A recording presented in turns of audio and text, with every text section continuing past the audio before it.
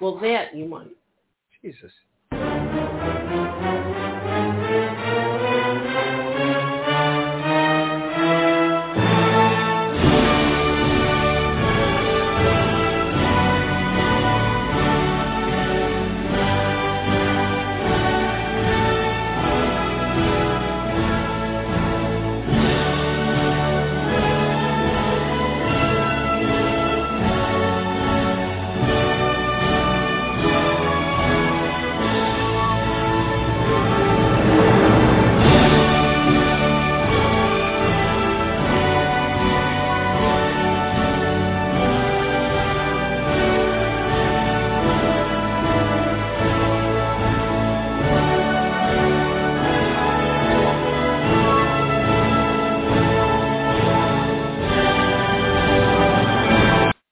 Hey, everybody. Welcome back to the Unscripted Wrestling Podcast, the best damn wrestling podcast in the universe.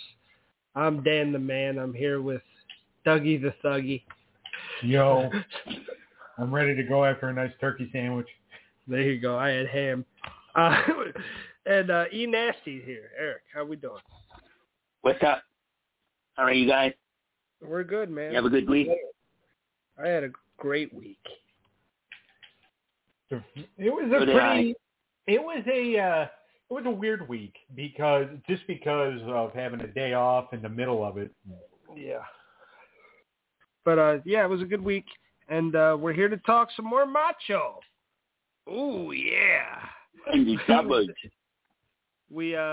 did 11 through 5 last time, or 10 through 5.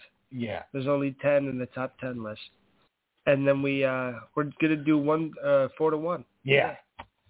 So we got a lot of lists left. This is part 2 of our top 10 matches and moments for Mr. Macho Man, and it's gonna be a lot of fun. It definitely is because there's a lot we still have to get through. Absolutely.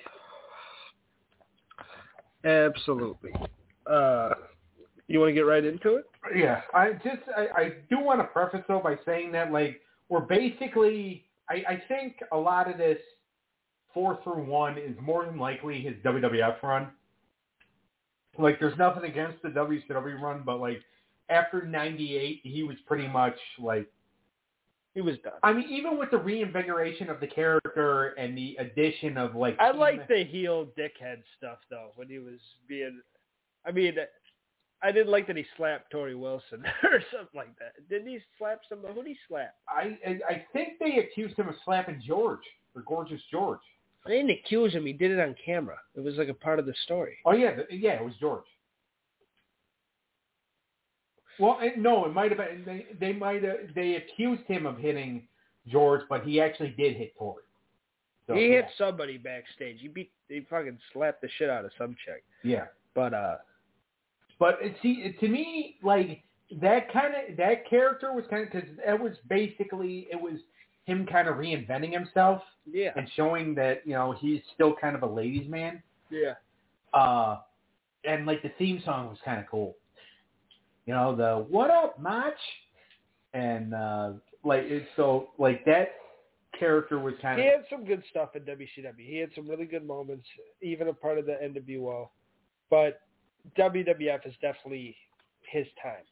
Like we said, he should have been the number one guy in some spots. So his best work is definitely in the WWF. He's got good stuff in his later career, like a lot of guys that went there. Yeah. They had some good later career stuff, but does it really capture them in their prime? No, not really. Only a few guys got way better with age, DDP being one of them, one of Macho's best rivals. Right. It was the reinvigoration of the Macho Man character with the whole the heel and the Team Madness and all that. Which, by the way, he had 3. Well, he had 3 gorgeous women with him. He was just going too far. Yeah. It was back when it was hard to get invested because someone was winning the world title every week. Yeah. That was when it was getting really bad. Yeah. And by the way, he actually met Gorgeous George, and this is no lie. Gorgeous George, Stephanie Bellers, was actually a stripper that Macho Man met she was dancing at this place called the Dollhouse in Tampa, Florida. Okay. And they met, and then they just kind of started dating, and then they wanted him back on TV, so he's like, can I bring her with me? And that's how she got the job? Yeah. Gorgeous George, wasn't he like an old-time wrestler? Yes, but this is a different Gorgeous George. Oh, okay. So, I was a little confused there. Yeah, and I saw, by the way, like when you were talking about strip clubs and stuff, I was like, wait a minute, wasn't Gorgeous George like the Yeah, he was at the drag 60s, show. 70s, something like that? Yeah. Oh, no, the original Gorgeous George goes all the way back to the 30s. Oh, really? I think. Yeah, but he wasn't as hot.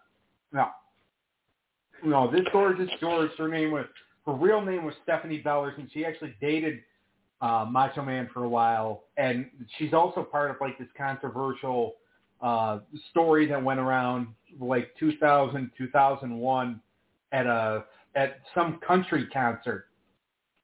She got into Road Warrior Hawk was there with his wife, and Macho Man was there with Gorgeous George, and George got into it with Hawk's wife, and Hawk stepped in and threatened to hit George. So Macho Man stepped in and figured touching, my woman or whatever, and they got into it. Yeah. But yeah, his early stuff's way better. Oh yeah. So let's get into I think that's the point we're trying to make. I'm going to go through the whole list to start. At number 10, we have versus Sting at Spring Stampede 98 for the world title. Number 9, we have Hacksaw Jim Duggan at the 89 King of the Ring. Number 3, we have the Las Vegas Sudden Death Match at Halloween Havoc 97 with DDP. No, that's number 8. Whatever. The next one is WrestleMania 7 match with Ultimate Warrior. Okay. The Macho Man Sit-In in 97. Right, January 20th. Yeah. And Saturday night's main event, February 8th, 92 with Jake Roberts. Okay. That's 10 through 5. Number 4 is the Mega Powers Explosion. Oh, and this was a live special. So the ultimate heel turn, some would say. So back in, everybody remembers, I'm sure, and we actually covered it on the show, the very first live edition of the main event, when they did it on a Friday, February the 5th, 1988. Like I said, we covered it on the show. And because that drew such a big rating, NBC is just like, all right, do it once a year now. Once a year, we'll do it around this time, and just pick 2 matches. Don't do 3 because they actually ran out of time and they couldn't do the World Tag Title match on that first one. So Strikeforce and the Hart Foundation screwed. So they're like, just pick 2 matches, and we'll roll with it. We can get enough. We're giving you an hour in prime time, which prime time, a Friday night time slot from 8 to 9. Big deal back then. Big deal back then. The thing, and they were running up against. If you look at like what they're running up against, ABC had already started TGIF. Oh. So you had all those family sitcoms. Right. So you're on a Friday night. You're running up against Family Matters and shit like that, right? I don't know if Family Matters had started yet, but pretty much. But I think you're running up against like Full House and remember Perfect Strangers? Oh yeah. All right, that was another big one that was on Friday nights. I feel like we should be saving that for a different show though. But anyway, so you get my point. Yeah. All right. So you're running up against that, but so when you're running up against something like that, you have to have big marquee matches. The biggest feud at the time was Hulk Hogan and Big Boss Man. Yeah. Both guys had partners. So it's like, okay, we're going to do the Twin Towers and the Mega Powers. By the way, the other match on that card was the $1 Million Man Ted DiBiase versus Hercules, which actually was another big feud that was selling out house shows at the time. Good for Hercules. Anyway, so they're going to do this match, and they've been teasing since Survivor Series that Savage was going to blow up on Hogan because Hogan was getting a little too touchy with Ms. Elizabeth, including at the Survivor Series when Hogan picked up Elizabeth for a big hug in front of Savage. Savage looked at him and said, "What the fuck is going on here?" Like, he had that look on his face like, why are your hands on my woman? And then, like, they continued to have problems. But, so they were going to have this big tag match.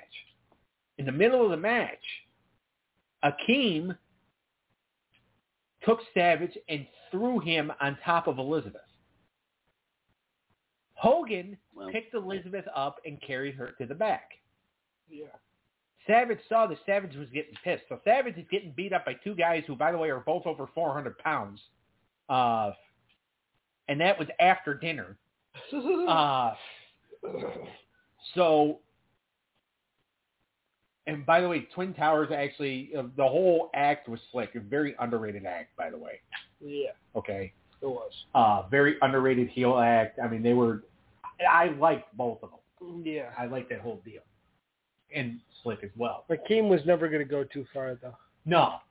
But I'll tell you. Because it was kind of a weird. It was a weird gimmick, but the way they set it up, like that vignette where he became Akeem. Yeah, but he's not African, right? No. But like that whole vignette where they're on the streets of Chicago and they're setting up like he becomes Akeem. This fat white dude, the African dream. Yeah. Do you think that was a dig at Dusty? You know what? The American dream. I think it was,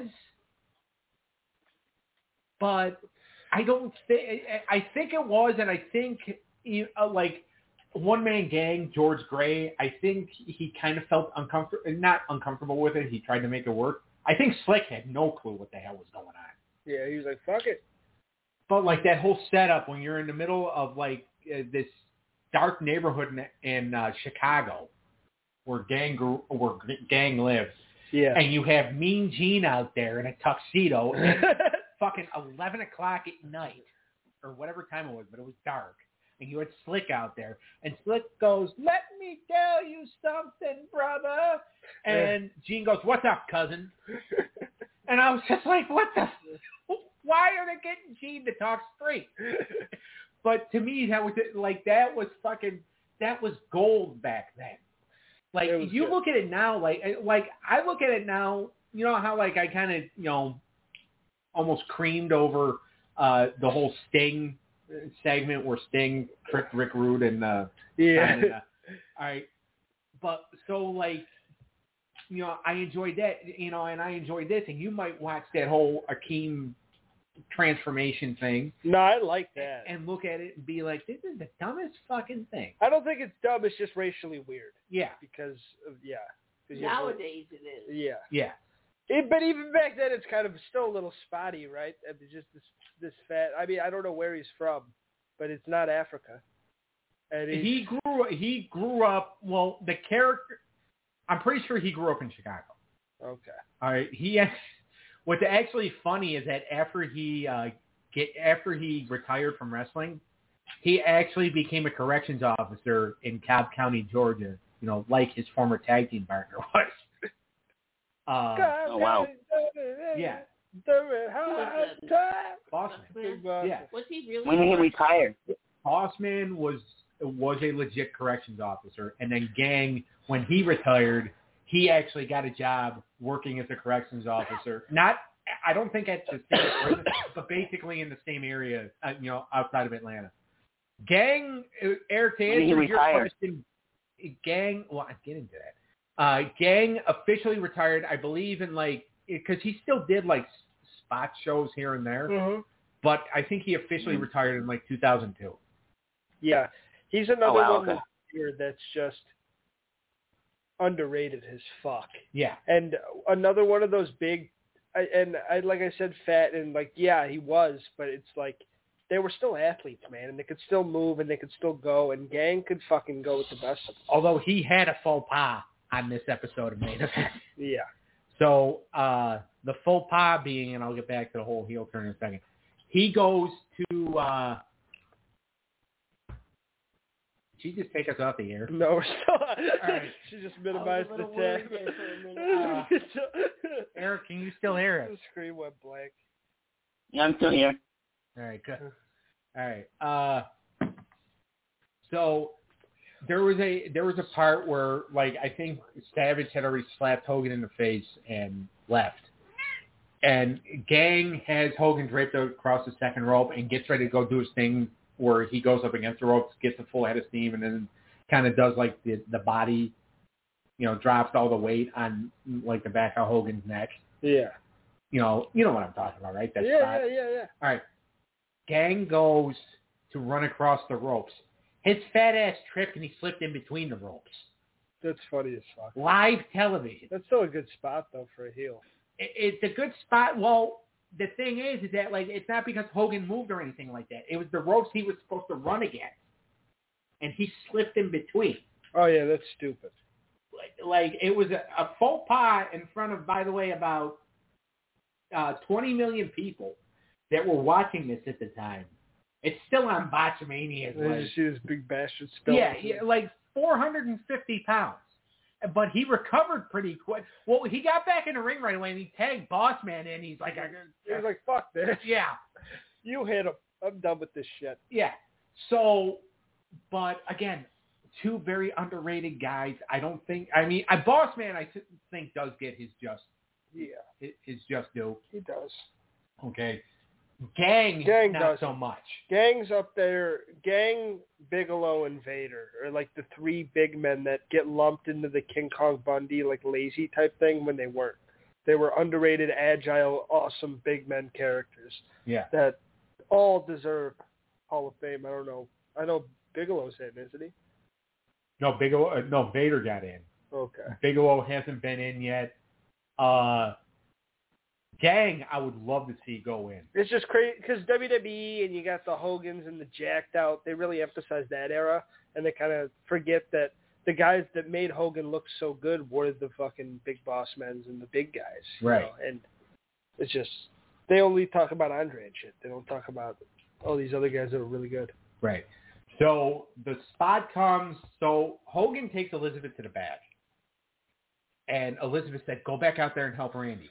Because Hogan's just saying, Randy didn't mean it. And, like, he's just, like he's trying to make it sound like he's just treating Elizabeth like a little sister. But the way, like, he was all over her, it's like one of those, remember when You don't grab your little sister's ass like that. Yeah. Remember when Kurt Angle took Stephanie to the back during the one episode of SmackDown, and then he, like, laid the lip lock on her? Yes. Okay? It's almost like, except for Hogan didn't kiss Elizabeth. But you almost kind of get, like, those vibes. And that's the thing, and that's why it's hard not to paint Hogan as a dick behind the scenes, too. And we did that for, like, 30 minutes last episode, so we're not going to get into that this episode. And that's why we're doing a part 2. Yeah. But he fucking... It's one of those... Like, to me, this is probably... I said the ultimate heel turn earlier, but honestly, it probably is the best heel turn. Maybe the most iconic. It's right up there with some of the best heel turns of all time. But it's one of those also where it's like, Macho's pretty justified. You know? Like, yeah, he might be flipping out and jealous and stuff, but if you show Hogan, this to a new fan... Yeah, they'll be like, yeah, I'd fucking punch him too. Yeah. Fuck that guy. Like, he's getting a little too fucking touchy. Like, you don't really blame him. That's why it's kind of hard to be like... Because it is a great heel turn, and what it led to was good. I liked the match. I liked everything about that feud. And I like the blow-up, but... Right. So, Hogan goes back out there. Savage shakes Hogan's hand and slaps him in the face and then goes to the back to talk to Elizabeth. Hogan then deals with Akeem and Boss Man, gets beat up, makes a comeback. It also helped that Akeem's fat ass slipped through the ropes. Makes a comeback. Disqualification win for the Mega Powers, right?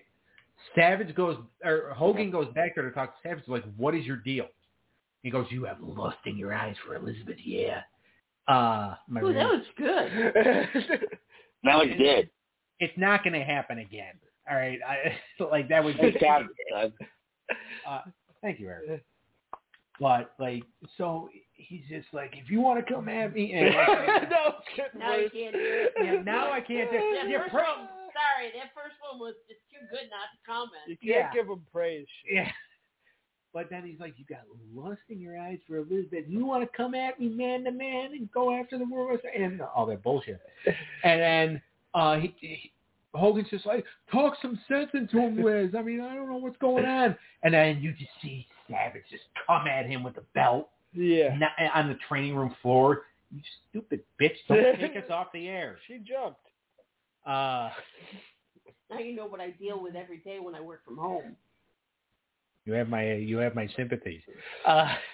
So anyway, so then he just starts putting knots in on Hogan's head, and Elizabeth tries to interfere, and then he grabs Elizabeth and he hurls her across the room. Who hurls her? Savage.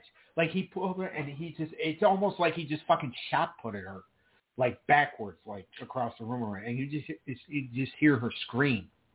And then Brutus Beefcake comes in, and he's just like, get away from me. You're crazy, man. You're crazy. Brutus Sponge Cake. Yeah.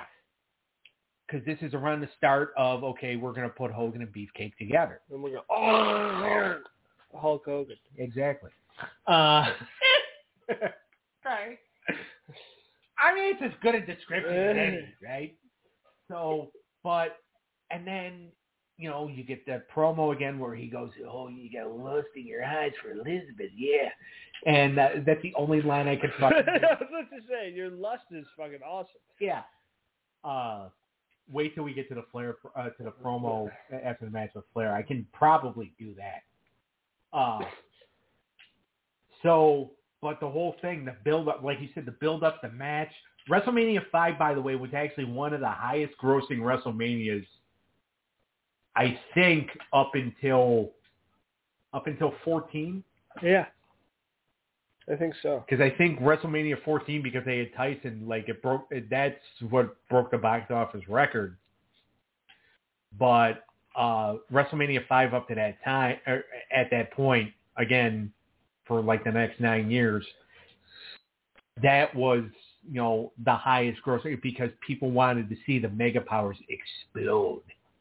Yeah, and it was almost the perfect storyline. It's the perfect heel turn. It's an iconic feud, and it's iconic breakup, and everything about it, because you kind of believe that these two were boys. It's not like one of those angles where you put a guys together for a few weeks and they break up, and it's like, oh, what the fuck? You actually thought that these two hang out and shit. It was a year build-up. Yeah, so when it finally came to it, and you never thought the Macho would do it, so when he did it, it's like, damn. And having a girl in between, it's relatable. It's a great storyline in all senses of the world, or the word, because exactly. it was pretty original for the time, and it's very real. Shit like that happens all the time, and it was good. All right, next up, we have Ric Flair, WrestleMania 8, and you were just talking about this. Okay. So, again, this is another thing. By the way, some of Randy's best feuds involved, Elizabeth somehow being involved. This one's completely different, though, and in a great way, because it's just Ric Flair turning up his character, which is already his character, to a 10. Yeah. And you have the best version of two characters, which is this Romeo and Juliet, homecoming king and queen couple, and this fucking dude who's just a really good guy, and he treats his lady great, and that's like the mom and dad of the WWF. And then you have this fucking asshole from a different company who's known for getting mad fucking, we'll say, clapping cheeks. Yeah. He's known for getting mad vash. So he's out here killing it. He slings through it. Never heard that word before, have you? No. He's the man that takes your girl to Space Mountain. That's what he does. And it's what he's known for, and that's what he brags about. Ric Flair. Oh, okay. Ric Flair, and was his whole character is being a sleaze and being a fucking, get mad chicks. And they did it a little bit back in NWA with certain people, and like Precious and shit, right? Was it Precious? Right, yeah, it was Precious when, and then Garvin in the hotel room with JJ. Oh, yeah, that was still, I love that scene. So, and then you have these two awesome characters, and now you have a perfect foil. You have a perfect with Miss Elizabeth, who's this gentle, innocent, like Bambi type creature. You know, like a deer, like a doe. Like she's just a sweet woman, and fucking Ric Flair's trying to clap her. And he's trying to and he's using her to get to Randy's head. You don't know if he wants the belt or if he genuinely just wants to clap cheeks. It's just a great story. So the whole deal, WrestleMania 8 was supposed to be Flair and Hogan. Okay? Yeah. All right. Well, that's what about the history books. right after Saturday night's main event, they decided, okay, we're going to switch it up. Well, yeah, because they were doing the towns. They didn't draw well, and they said, fuck it. So that's the reality. That's the reality. So they switch it. And then afterwards, Perfect and Bobby Heenan start saying, oh, we got a surprise for Macho Man Randy Savage. Because Mr. Perfect was, and Bobby Heenan were part of that Ric Flair package. And Flair was the executive consultant. Bobby Heenan was the financial advisor. Both played their characters very well. Like, Mr. Perfect was absolutely hateable back then. Oh, yeah. Especially because, like, he had that Lloyd's of London policy on him to where he could hit you, but you can't hit him back. Yeah.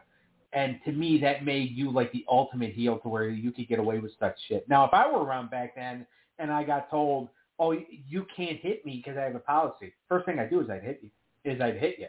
Yeah. And be like, I fuck you out of your policy, motherfucker. Mm. Yeah. Uh, get sued. Well, I could see you do that, Doug. Yeah. I could too. Me too. I was just... I don't see you in the courtroom like, damn, motherfucker, son of a bitch. If he's going to hit me, I'm going to hit him. Fuck you, Judge. Then I get taken off in handcuffs. But then Eric yells across the room, I'll see you at a conjugal visit. It was just, it should have been the main event. It's one of those matches. Yeah. Hogan and Sid had no business in the main event compared to this. It was a perfect storyline. You had two genuine wrestlers that could wrestle and fucking put on a great match. You had a good story behind it. And the right guy won because Macho had to win. Yeah. It had to win for it to work. You're coming off the Royal Rumble. Yeah, he had to go over. Ric Flair winning the world title. He's fucking white hot again. And it was just perfect. It just worked. It was one of the best. If we live in a world where Macho and Steamboat doesn't happen, then this is Macho Man's best WrestleMania match. Exactly. And as somebody said, I think it was in Solid Monster Sounds Off, somebody said one time, that before Shawn Michaels started having WrestleMania, like classic WrestleMania matches, you can almost consider Randy Savage as Mr. WrestleMania. He's up there. Now, you kind of forget that at WrestleMania 2, he worked with George the Animal Steele. So I'm pretty sure that part of the brain was basically, that part of the brain that created that mental picture was killed by alcohol. But you could technically consider, because, again, the WrestleMania 3 was Steamboat. WrestleMania 4, even though a lot of those were short, he did have some good ones. Like, the match with DiBiase was decent. The match against Greg Valentine, although Greg Valentine really wasn't really in the mood to sell. Fucking useless Dutch woman. Like, that one was pretty good. And then the match with Warrior. And then, obviously, this one. But, see, this one here was good. And, like, even the build-up when they were talking about how, she was mine before she was yours. And they published the pictures in the WWF magazine. Yeah. And Randy had even said that he wanted to punch the publishers of the magazine in the face. And then you had one of the editors of the magazine come on and say, "How dare Macho," in a British accent, so you know they're pussies. How dare Macho Man Randy Savage, and I can't do British, question our integrity. Our magazine is full of integrity. It's like, publish fake news. Shut the fuck up. you're the Hollywood Inquirer for fucking WWF at the time. Don't get me wrong. Love reading it. Got a lot of issues upstairs. But legitimacy, no. So then Randy, and then they were doing the interviews in the house, in the houses. Like Gene Okerlund went to Randy's house 2 weeks in a row, which I actually think it was a lie. I think he just spent the night there and did like 2 interviews that just aired over like 2 weeks.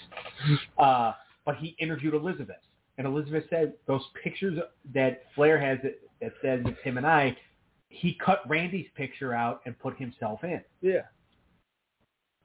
Which was detailed over the next couple issues in the magazine. But, those are mine and Randy's personal pictures. I don't know where Flair got them.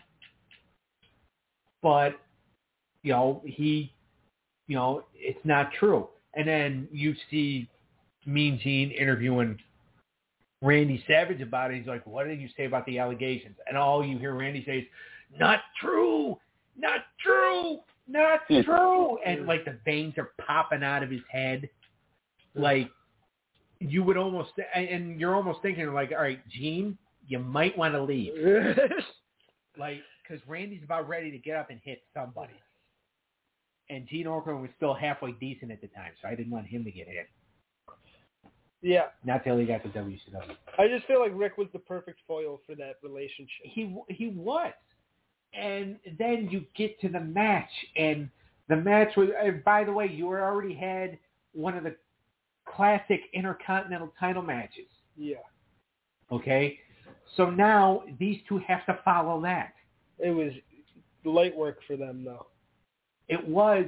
And then there was the one spot in the match where Randy comes off and Flair hits his head on the guardrail, and then Flair blades.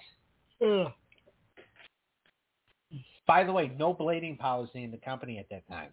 He didn't give a shit. That's Ric Flair. Well, and that's the thing. He thought, because Brett bladed earlier in the night, but Brett and Roddy, when they were questioned about it, Roddy made it sound like, he really, that it was hard way because of the way he was punching Brett, and Brett hid the blade.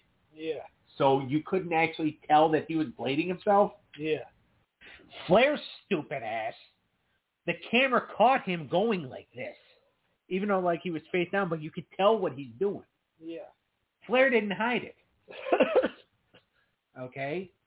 So Flair got busted and got fined, I think it was $10,000 or whatever it was. Jesus. Got a hefty fine. Bret Hart didn't get fined, so Flair was butthurt about that. It's well, hide it better. We get it. You're adding blood to the match, which, in this kind of a feud, I understand. Yeah. I don't think Roddy and Bret needed the blood. Because it was two baby faces. Yeah. Okay? But no one's going to tell Roddy Piper. Just like Ric Flair. Well, Piper was done after that night anyway. No one's going to tell Roddy what he can't do. Yeah. Well, Bret was the one that bled, and Bret, really bladed himself. There was blood all down his face. Flair, it was at the top of his head, and that's it. But I don't think the Intercontinental match needed the blood. This did. Yeah. Because it just added to it. It was a blood feud. Yeah. And then Perfect kept getting involved, and Randy got trapped in the figure four, and then you see Elizabeth coming down, and Dave Hebner and Shane McMahon and all these other agents trying to get involved, trying to hold her back, and then Flair has Savage trapped in the figure four. And then you see Perfect holding Flair's hands to try to add to that leverage. And then finally, Earl Hebner in the ring, referee. Earl takes 3 steps back and then gives the kick that knocks Perfect on his ass on the ground. And Earl got a standing ovation for doing that. By the way, there was about 68,000 people in the Hoosier Dome in Indianapolis to watch this. So for a WrestleMania that a lot of people say, not necessarily the greatest, it drew a house. Yeah. So I don't want to fucking hear it. Exactly. And plus, it's one of my all-time favorite WrestleManias. But the fact that something finally happened to Perfect, and Earl did what he did, and it's just everybody else on the outside is trying to fucking rush Elizabeth back, and Elizabeth's not hearing it. She's just fuck you people. I'm staying out here. My husband is, fighting for the title. And then Flair grabs Savage's leg. Savage blocks a punch, hits him, rolls him up, grabs the tights. You can see Flair's bare ass. And, 1, 2, 3, that's it. And then Flair grabs Elizabeth and kisses her, and then she starts, slapping the shit out of him. Savage jumps on him. Perfect. And his Lloyd's of London ass goes in and just starts, they just start beating up on Savage. The referees are holding Savage down. Nobody's holding Perfect and Flair down, but they're holding Savage down so Savage can get beat up. Yeah. Fucking bastards. The only person trying to hold Savage or trying to hold Flair and Perfect back is Earl Hebner. The only person that had Randy's back during this whole fucking thing in the first place. And Earl's getting thrown around. And then, they get Flair out of the ring, and the officials are finally doing their fucking job. And then Earl stands in the ring because Earl has to help Savage up because during the match they were playing up that Randy's knee had been severely damaged. Yeah. And it was perfect, right? It was perfect. Well, it was done by Perfect. But it was it was a perfect story that was being told. And I just get goosebumps just talking about it now, right? Yeah. And, they get Randy up, and they do the fireworks, and he's holding the belt up, and Howard Finkel goes, "Here is your winner, and once again, World Wrestling Federation champion." You get this big ovation, and then the promos after. Because Bobby Heenan goes down and joins Flair and Perfect for their post-match interview, and they're just like, Randy Savage is a cheater, and you got Sean Mooney, who's holding the microphone, going, Mr. Perfect, you kept interfering. And they're like, shut up. And then Randy's promo. Yeah. And Mean Gene Okerlund goes, Randy Savage, you heard them talk about you grabbing the tights. He goes, oh, I don't care. I don't even care. And he goes, as far as I'm concerned, Ric Flair, I just got a piece of you, yeah. And then he just talks about, and then, goes on, talks a little more. And then Gene wanted to talk to Elizabeth, and he's like, you know what? No. He's like, this is yours, and hands her the belt. This is yours. Take it and go. And then he rips off his shirt. He goes, and this, Ric Flair, is yours. You can have all of me next time. Yeah. He goes, I don't care if it's in a street parking lot. Doesn't even matter to me because I'll do anything I can to win. If I didn't prove it tonight, I'll definitely prove it to you next time. Yeah. And Mr. Perfect, I'm not perfect. You're not perfect. Nobody's perfect. And he's just like, I'll get all of you next time. Yeah. And I was just like, and that's one of my all-time favorite promos. That's a good one. Yeah. Damn, Doug, you've been practicing. When it comes to that promo, and I think the Piper promo, Royal Rumble match, I can do those. Any other promo, it's just like, give me a Vladimir Kozlov. I got to work on that. But any other promo, most of the '92 Royal Rumble promos, I can probably do. Yeah. When they talk about going into the Rumble or whatever. And I did some of them from when I was on the old Rain Man show, and I got made fun of, and that's why I. Well, fuck those guys. Yeah. Except for Box. No, Boxman was cool, and Anthony wasn't really making fun of me. It was that piece of shit producer we had. But so Eric by far is my favorite producer I've ever had for a podcast. Aww. I'll go fuck myself. You're not necessarily a producer. I'm part-time. Right. Well, you and Eric Ty. I produce. Okay. You produce a lot of content, that's for sure. Yeah. So you and Eric Ty, I love you both. It's okay. Anyway. But no. So yeah, this match was it was almost like a storybook ending. Elizabeth just ruined it by divorcing him a month later. Damn. In real life, right? Yeah, in real life. Damn. All right. You ready for number 2? Yeah. The World Championship Tournament at WrestleMania 4 when he won. Okay. He beat Ted DiBiase. Beat Ted DiBiase. Wrestled 4 times that night, which was unheard of. And a lot of people say, oh, they didn't need to have the whole tournament that night. You could have had it like the first round somewhere else, which they could have done like a primetime special or something like that. Yeah. Or even like a special on primetime. They made it special. Like a March to WrestleMania 4 or something like that. Yeah. I mean, I'm cool with what they did. I enjoyed the tournament. Me too. Okay? Some matches on there did not need to happen. Yeah. Like we could have done without 90 seconds of Bam Bam Bigelow in one-man game. Yeah. Although, to be honest with you, like if the match would have gone longer, I probably would have liked it. But Bam Bam Bigelow looked like a shrimp compared to the gang. But no, so Randy Savage beats the Natural Butch Reed, Greg the Hammer Valentine, One Man Gang, and Ted DiBiase to win the world title. Basically, when we got to WrestleMania 4, and it's just when we got to WrestleMania 4, everybody thought it was either going to be the winner of the Hogan-Andre match from round 2. They thought that was going to be the world champion. Yeah. But the way they had it set up was, at first, the way they had the bracket set up, it was going to be Savage and Rude in the final. Yeah. But then they felt like they would tell a better story with DiBiase. Which I don't know, like, how do you say? Do you think that a Savage Rude final would have been good too? Yeah, I think Rude would have been able to do what DiBiase did. And they're both great, so. But do you think like it would have been like a different, not necessarily a different story as in Rude winning, but no, I don't. I think it would have gone probably the same way. But like, do you think it would have had the heat though that? Yes, DiBiase. I think Rick Rude was as good of a heel as DiBiase was. Okay. To answer your question. Yeah. But I'm a Rick Rude guy. I love Rick Rude. Rude winning the best heels.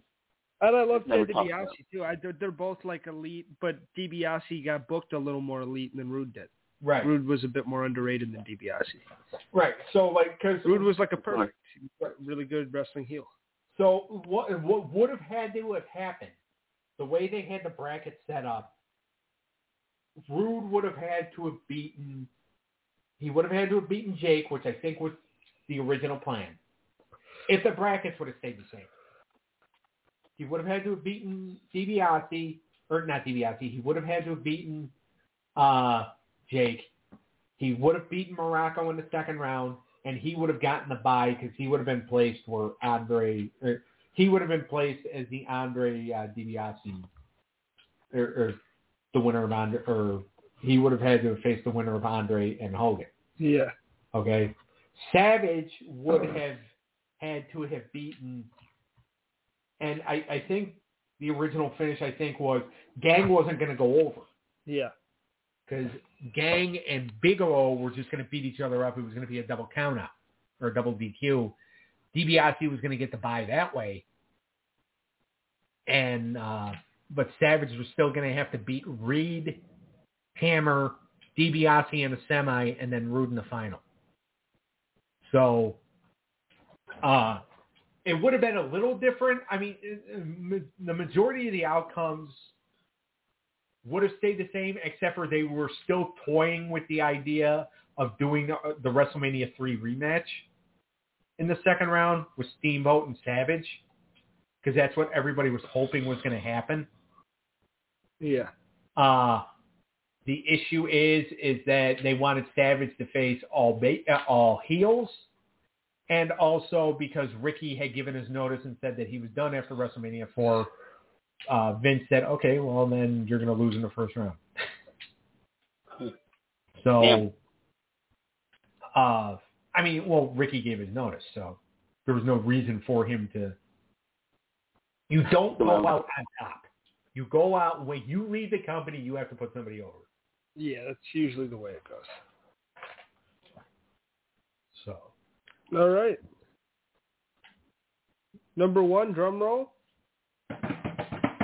Our number 1 Macho Man moment of all time is, of course, WrestleMania 3 against Ricky the Dragon Steamboat. Yep. A lot of people might say, how is that his best moment when he lost? Savage's momentum just went higher and higher after. It was so good. He looked so good. It was babyface, right? No, Savage was heel. He was the king? No, he wasn't the king yet. He was the Intercontinental Champion. Okay. And he had injured Steamboat's trachea. Okay. Or trachea or larynx or something. To where, like, they did that angle where the doctors told Ricky, you know, you can't wrestle anymore. You're done. But, you know, Steamboat being the man that he is, he's just like, nah, I'm not done. I'm going to stick around. And George the Animal Steel was in Ricky Steamboat's corner, which really wasn't necessary, but Steel also was kind of part of the finish. So. Yeah. Yeah. I mean, again, they didn't need him. Yeah, but it was just such a perfect match. It wasn't even about the story. It's just one of the best wrestling matches of all time. Yeah. I mean, it's not about winners or absolutely. losers. It's a masterpiece. It's a piece of art. It's something that Sharon doesn't like wrestling that much. If I put it on right now, by the end of it, she'll be like, that was really good. It's one of those things. You can show it to anybody. It's a good fucking wrestling.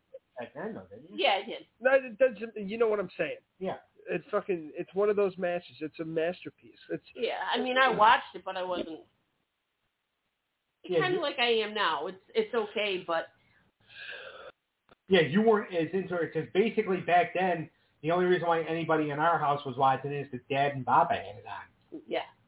Yeah, it was never a favorite thing. Just like it might not be anybody's favorite thing. If you show them this match, they'll be like, "Damn, that was fucking awesome." Yeah, it's just the best wrestling match of all time, if not one of them. Well, it's one of the best wrestling matches of the '80s. Yeah, and it's just two guys that athletically could go to the max. Both guys were fucking great. Both guys could make anybody look good, but also when they're made to look good, can look amazing. Both guys was amazing. Rick, you know, the correlation's just, it's putting two of the best in-ring workers together and magic happening. And that's what they did. Yeah. Chemistry, the ring, psychology, everything was amazing. Yeah. Because it still holds up. Yeah, it does. Because it'll still be, like, if you do, like, a top 10 greatest WrestleMania matches of all time, it's still going to come in at, like, I mean, I would think it would come in at, like, 2 or 3. I know people would say, oh, you know, Shawn Michaels matches are, you know. Which one? What Shawn Michaels match is better than that? Shawn and Undertaker 1 still isn't better than that. Neither's 2. Well, I would say, like, if any of Shawn's WrestleMania matches were going to compete with Flair and Steamboat, it would be Macho and Steamboat. Macho and Steamboat, I'm sorry. If it was going to compete with Macho and Steamboat, it would be his match with Kurt Angle. Yeah. Oh, yeah. But even that, it didn't have the heat that this had. It didn't have a couple different things. Like, it was a great match, but I don't know, man. I mean, maybe Jericho at 19? Maybe Ric Flair for emotional value. Not for in-ring stuff, but because of the story in the moment and the I'm sorry, I love you super kick. And maybe for all that, it might top it. But fucking actual, like, in-ring work, I think this is one of the best ones. This is right up there with Eddie and Kurt. So, and I still love it to this day. I would still show it to anybody that wants to, like, learn about wrestling. And I think it's a masterclass. It's just one of those matches. Oh, no, I 100% agree with you. It's probably the number one match you show people. Right. Like, if you do, like, if we ever do, like, you know, because Eric had the idea of doing, like, a top 10 matches of, like, certain years. Yeah. If we ever did top 10 matches of 1987, this would be number one. Yeah. Because I can't think of a match in 1987 that would top this. It's just like Dave Meltzer, I don't know what he rated this, if he rated this at the time. But if you want to tell me Okada and Omega, any of their matches better than this, you can kiss my ass. Well, on the brown spot. Yeah. I agree with that. No, I agree with that too because I'm a big Okada fan. I like him too. I know you don't, and I don't want to turn into that. But I like him too. It's still not better than this. Okada and Omega, the funny thing about them is the only gripe I had with them is as good as the match was, it dragged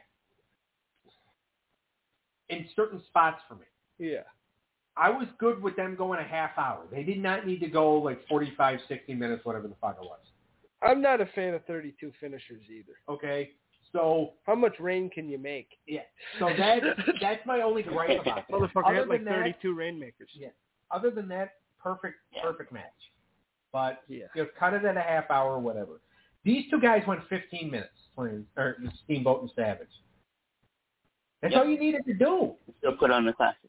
Yeah, the long match can be good if done well, but it's just this is right place, right time, right guys. It's just the best. Yeah, it's hard, and it had to be number one here, even though Macho lost. It's his best match he's ever done. Right. Well, again, he continued to ascend. Now the whole Steamboat thing, they gave him this big WrestleMania moment. He thanks them by taking time off. Yeah. Now again, he had every right to take time off. His son was giving birth. Or not. His wife was giving birth to his son? That might be a valid statement in 2023, but... Yeah. No, his wife was giving birth to his first child. Well, actually, no. Like, he didn't take the time off until after she had given birth. Yeah. Like, because she basically went to him and said, I need you home. Like, take some time off, so you could spend it with me and the baby. And Vince kind of looked at him like, Ricky, we just gave you this moment. Like, why? Because Ricky didn't ask for it until after WrestleMania. Yeah. I mean, he's smart. Because Bonnie's just like, or no, not even after WrestleMania. It's just he went to him one day and said, I need time off. Ricky, you're the Intercontinental Champion. We just did this moment for you. Well, Bonnie wants me home. And, Vince, of course, not necessarily... Well, actually, no. Vince back then actually gave a damn what other people wanted. So they're just like, all right, fine. We'll undo what we just did. And, Steamboat kind of went down. Huh?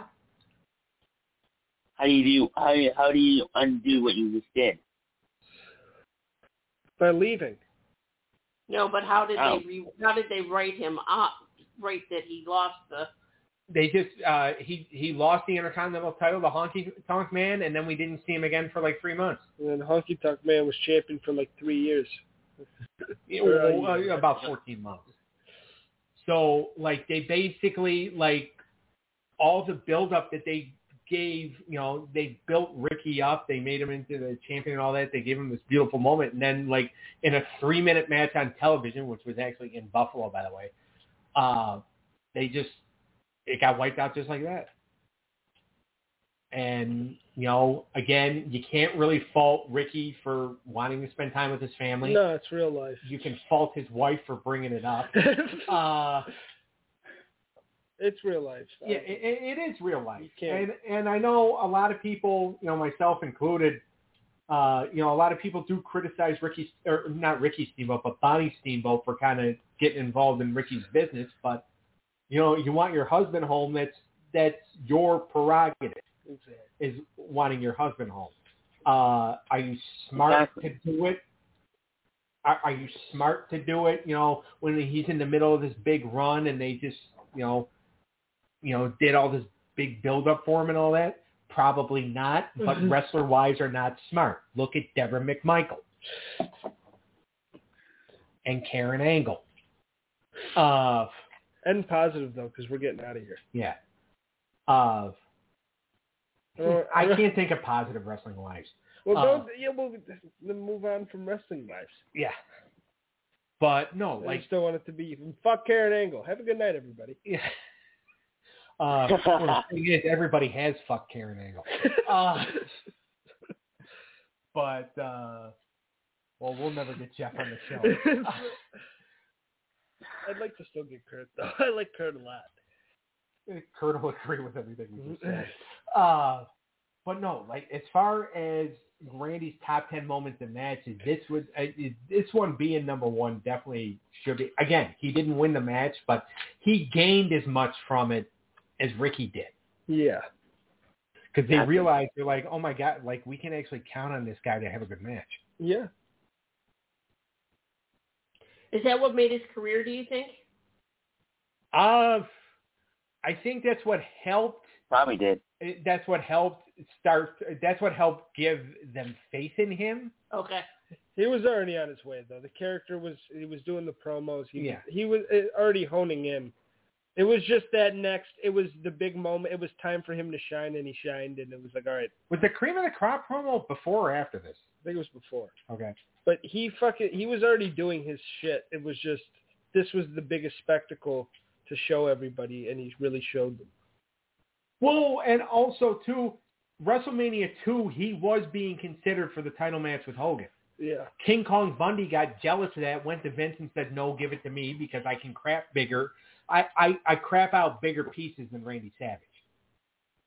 Because King Kong Bundy had an issue with Randy Savage because Randy was actually talented. Well, that and apparently Randy and his dad, back when they were running International Championship Wrestling, said that Bundy was too fat to be a main eventer.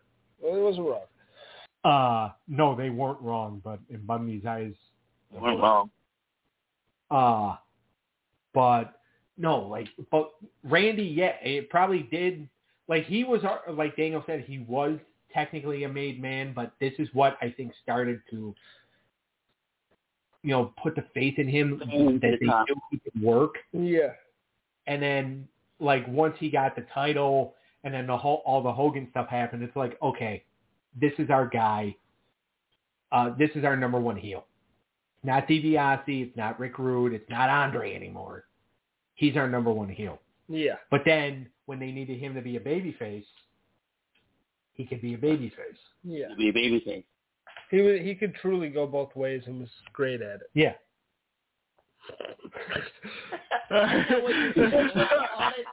But that's not what we meant. But this was a lot of fun, guys. What are we doing next week? So do we want to try Eric's new idea of coming up with top 10 matches for a specific year? Yeah. Okay. Eric, you came up with the idea first. What year do you want to do? Well, I'll come up with a year and then put in a group, no vote. No, give me a year. No, right just now. give it a year. Don't leave it up to these assholes. 1997. We love our fans. All right, 1997 it is. So top 10 matches from 1997. Yeah. Yeah, no, we love our fans, but it's also just if I pick 1985, that's what they're going to vote for. Yeah. But, all right, guys, we'll see everybody next week, and I love you both. Love you too. Love ya. Love ya. Bye, guys. See you tomorrow. Yeah. See ya. Are you ready? American Dream.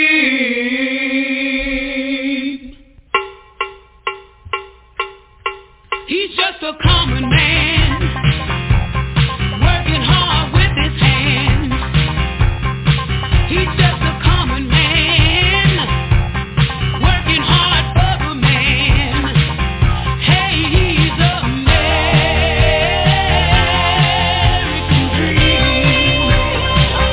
Hey, he's